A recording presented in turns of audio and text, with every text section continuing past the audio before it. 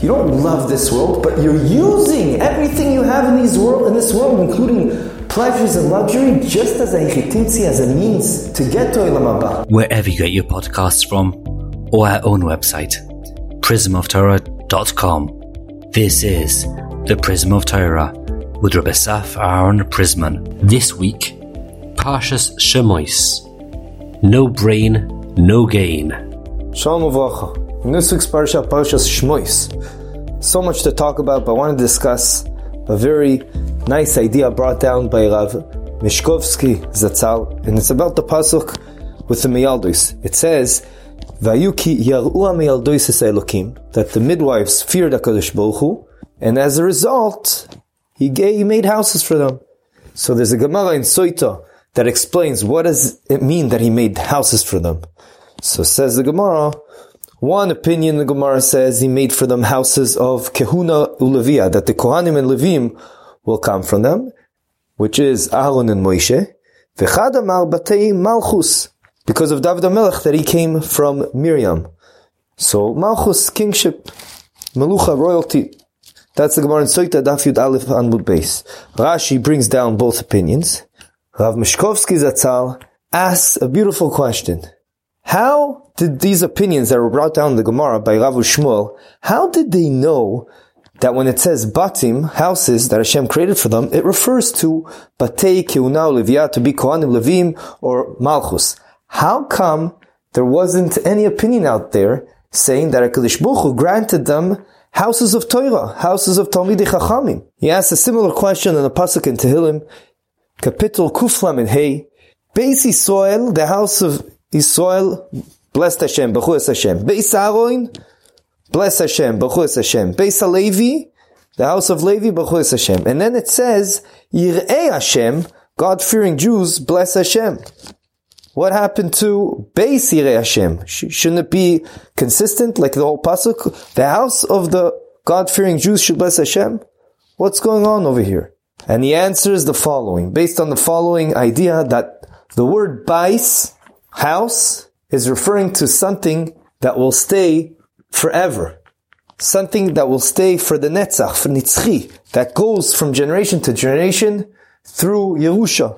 And hence, Beis Aaron makes sense because that represents the idea of Kehuna. Once you're a Kohen, the generations weiter also Kohanim. Same with Levi. However, he says that is something that is not correct about fearing HaKadosh Baruch Hu, Yiras Shamayim, and Torah.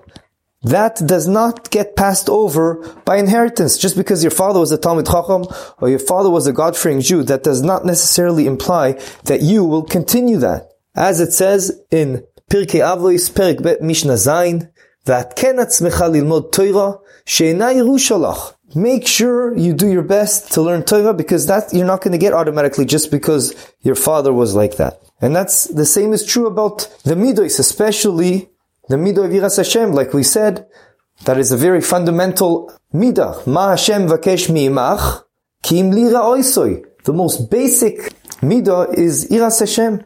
And that will help you ensure you get to high levels in all your avodas Hashem. So we see Torah and Yiras Hashamayim is not something that's automatically passed on from generation to generation, as opposed to Kahuna, Malchus, and Leviah. And that's how Rav and Shmuel knew that the Batim Hashem promised the Miyaldos, the midwives, were not Batei Torah and Yiras Shamayim, but rather something that automatically lasts from generation to generation, which is being a Kohen or a Levi, or getting royalty, Malchus. Once we're on the topic, there's another Sifri, a famous Sifri in Parshas Koirach, that it says there's 3 crowns. One is Keser Torah, the crown of Torah. One is the crown of Kehuna. And one is the crown of Malchus, of royalty. We know Keser Kehuna Aaron was Zoiche in it. Keser of Malchus, David came and took it. But Keser Torah is on purpose. HaKadosh Baruch Hu left it that anyone can grab it. Why? Because he didn't want people to say, I've had an opportunity to get the Keser of royalty or the Keser of Kuna. I would have come and get it, but I didn't have the chance. And hence HaKadosh Baruch Hu ensures that everyone can get an opportunity to connect the Keser Torah. Later on in that Midrash it explains that because all the Ksarim come from the Koyach of Keser of Torah, when you connect to the Keser of Torah, then you achieve all the other crowns as well. And hence, who would want to miss out on this opportunity of doing whatever he can to connect to Torah? And the same idea is also true about Yira Shamayim. Ad kan hakafa aleph. Hakafa base might be a practical advice, also connected to the Parsha. How can we reach these levels of connecting more to Yiras Hashem and more to Torah? And this, the Mesilas Yesharim says very clearly in Perek Beis, Beviru Midas HaZehirus, he explains that a person needs to ensure to always take time out in the day, recalibrate where is he going in life. What is he trying to strive for? Is he spending the time in the right place? And for that you need time. You need to allocate time for that. That is the most important project you have in this world, to ensure you're doing the right thing in this world. The problem is, especially in our generation, as we mentioned in the past, is that we're chasing after our tails, no matter what it is. Everyone has so much on their plate to take care of that it's very difficult to do so. Even someone that's an avrech and learning all day long, you're so engrossed in the learning, which is a good thing. But on the other hand, you have to ensure you're focused, not only in your learning, but working on your midah, seeing what you're doing in life. Is that what Hashem wants you to do? If you don't have time to recalibrate, it's a bachal levatala. And this we can learn from Paul. And there's many Sfarim Kedoshim that compare Paro to the Yetzer Hara.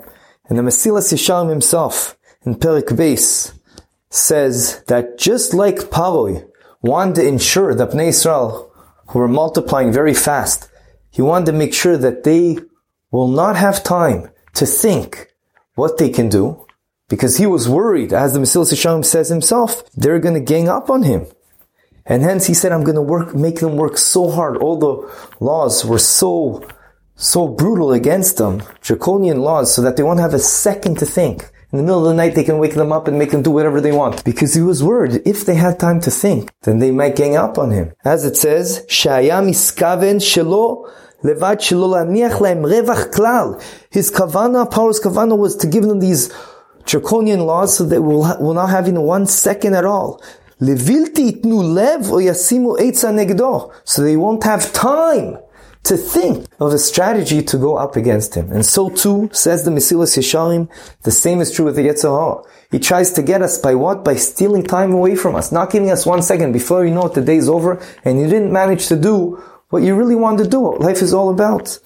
And the Heilige Gemara in Moed Katan, Daf Hey, it says, whoever always weighs and does cheshbon nefesh, what did I do today? Which way am I going? And based on that, he puts them on a scale and sees, is this the right thing I'm doing or not? Let me recalibrate myself. Whoever does that, he'll be zoich and merit to see the Yeshuas that come from HaKadosh Baruch Hu. And there's many more. And that's not enough. The Mesilas Yesharim goes on to say a person also has to daven to HaKadosh Baruch Hu, because without Hashem's help, then it won't help you, because the Yetzer will still get you. So you have to, part of the Rishtadlus is aside from recalibrating and make sure we're going in the right path, it's also to daven to HaKadosh Baruch Hu. The most important idea, I think, that comes out of here, at the end of this part of the Mesilas Yesharim, he says you have to use your mind. HaKadosh Baruch Hu gave us das, and das, as we know, the Chazon Ish and others said, das, using your mind to know and figure out what Hashem wants you to do, and to ensure you're going the right path. Aside from, you need time to use your mind, to think about the project of life. Where am I going? Of course you have to use your mind. Not everything's going to be written in the Torah. It might be hinted to, but it's not going to be written in the Torah. You have to figure out on your own what's right for you, and you can use the tools Hashem gave you, a friend, a Rav, etc. No brain, no gain. That's what I want to call this topic, because you have to use your brain that HaKadosh Baruch Hu gave you to see and use the tools around you, and the environmental conditions that for each person is different. If I'm not going to be for myself, who's going to be for me? I have to ensure that what I'm doing in life is the right thing for me. And we all fall and make mistakes, but we have to recalibrate. There's a person in this neighborhood, La Aleinu V'la Alechem, passed away in Lag BaOmer a year and a half ago. A Bachur who was only 14, 15, Chaim Rock was his name. And after he passed away, they looked in all his belongings and they found this little notebook. A little pinkas that he wrote down. You see, he did cheshbon nefesh. What did I do wrong today? A 14-year-old kid. What did I do wrong? I still owe him 20 shekels and him.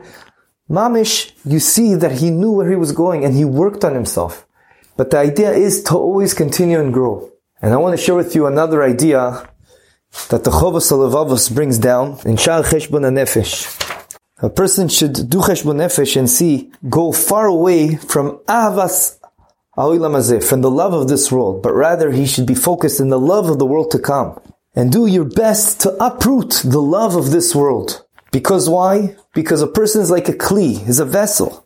And in him he has an avas, just like avas ha'olam hazeh. The love of this world, the avas of the world to come, is mamish a contradiction. And he compares it to fire and water. They can't live together. So you better do your best to you should get rid of the love of the world, of this world, and ensure you continue and upgrade the love you have for the world to come. He says it's impossible to make them both happy. And that's how we have to look at life. The question begs itself, what do you mean? As the Mesilas Yesharim himself says in a different perek, in Parshas, on the one hand, we're supposed to, the Yerushalmi says that a person, yiten et adin, you'll be held accountable for if you don't enjoy this world. On the other hand, there's a big idea of refraining yourself from luxury in this world. So how do the two work together, and how does it work with the chavas halavavos I just mentioned with the fire and water? It seems like they don't go together. My chavrusa, Baruch Shefta, wanted to tell me a diuk that he saw, that we didn't say a person shouldn't connect to this world. Because many times we said, Adarabba, you can use your enjoyment in this world and elevate it to a makom of kedusha for avodas Hashem. But rather to just love this world, the pleasures in this world from themselves, not as a means, but as an end, that's not matim. That's not. And that's why those two loving this world, loving the world to come, it's not the same. They can't go together. You have to love the world to come and realize you don't love this world, but you're using everything you have in this world, including pleasures and luxury, just as a means to get to Olam Haba, which obviously shows us that the love is to Olam Haba, to get close to HaKadosh Baruch Hu and work on ourselves all the time to get to a higher level. That's how the Mesilas Yesharim himself answers the contradiction. On the one hand, there is an idea of reaching very high levels and refraining for pleasures in this world. On the other hand, a person will be held accountable for it if it doesn't use the pleasures in this world. So how do they work together? Very easy. Like the Mesilas Yesharim says in the Akdama, you should only use the pleasures in this world if it helps you to get closer to Amba, which can be for mitzvahs. It can be for getting closer to mitzvahs, getting closer to Kadosh Baruch Hu. It could be to have you more koach to do chesed and to learn Torah. If you need, as I was told when I was a bachur many years ago, if you need that piece of chocolate and a glass of Coke to help you learn better, then that's okay. Do it. That's what's on Hashem. And if you learn less well because you refrained yourself from that piece of chocolate, titen al zeh tadin, you'll be held accountable. A person always has to see where he's holding in life. And I want to end off with a Moradike idea that will help us perhaps digest this topic. There's a sefer called Shiurei Das by who used to be the Rosh Yeshiva of Telz in Europe before the war, Rav Yosef Bloch Zatzal. And in his sefer, he says that if you look at life at yourself, you can draw 3 circles, each one a small circle, then a bigger circle around it, we'll call it the middle circle, and then the bigger circle, which is on top of the middle circle. So you have a big circle, medium circle, and small circle. The inner circle is a small circle.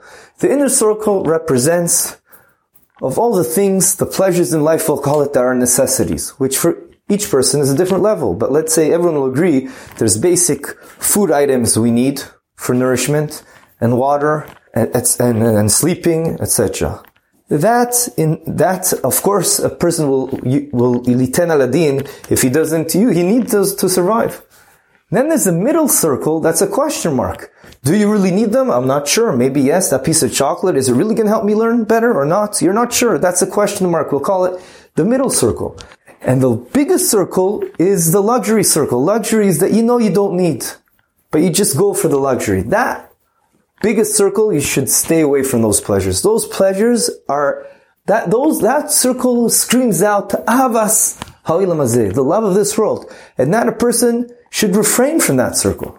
What about the middle circle? That middle circle, he says a big chiddush, we can help us a lot. When the Gadol says a big chiddush, it helps us a lot in this way because it's lakula. And he says, because it's a questionable pleasure, if you need it or not, You don't have to think too much about it. You can automatically take it because Hashem doesn't want you before every little thing you do in this world to second guess yourself, oh no, am I doing the right thing or am I not? That's a sickness. Hashem doesn't want you to live like that. Hashem wants you can just automatically do those things. So that piece of chocolate in our mashal, you can have it. But the idea over here is that we always want to continue growing, and that will only happen if we set a time in our day, on a daily basis, on a weekly basis, to see where we're heading. Are we meeting our goals? Where is our ship going to? Is it going to the right, to the right kivun that we want it to go to? Or do we have to recalibrate and change a couple degrees left, a couple degrees right? And we have to do our best to ensure that our small circle becomes smaller and smaller, because the higher level a person reaches, the less pleasures he needs in this world. But that doesn't contradict the idea that any pleasure you have in this world that you use for your avodas Hashem, and even if it means going on a small vacation with your family or with your wife, but if you do it with the kavana, I'm doing it because I love my Olam Haba and I know how important Shalom Bayis is, then that's a gewaldige thing. But a person always has to have his head on his shoulders, like we said, the chelek hachamishi shel Shulchan Aruch, to always see, am I doing the right thing? What? Have a good Shabbos. Thank you for joining us. This is the Prism of Torah. Visit our website, prismoftorah.com, where you'll find a full archive of hundreds of past Divrei Torah. Subscribe to the podcast, leave us a review, and don't forget to share with your friends and family. Sponsorship opportunities are available for all of our episodes. Thank you, Yona Vefa, for your recording equipment. Produced by Eli Podcast Productions.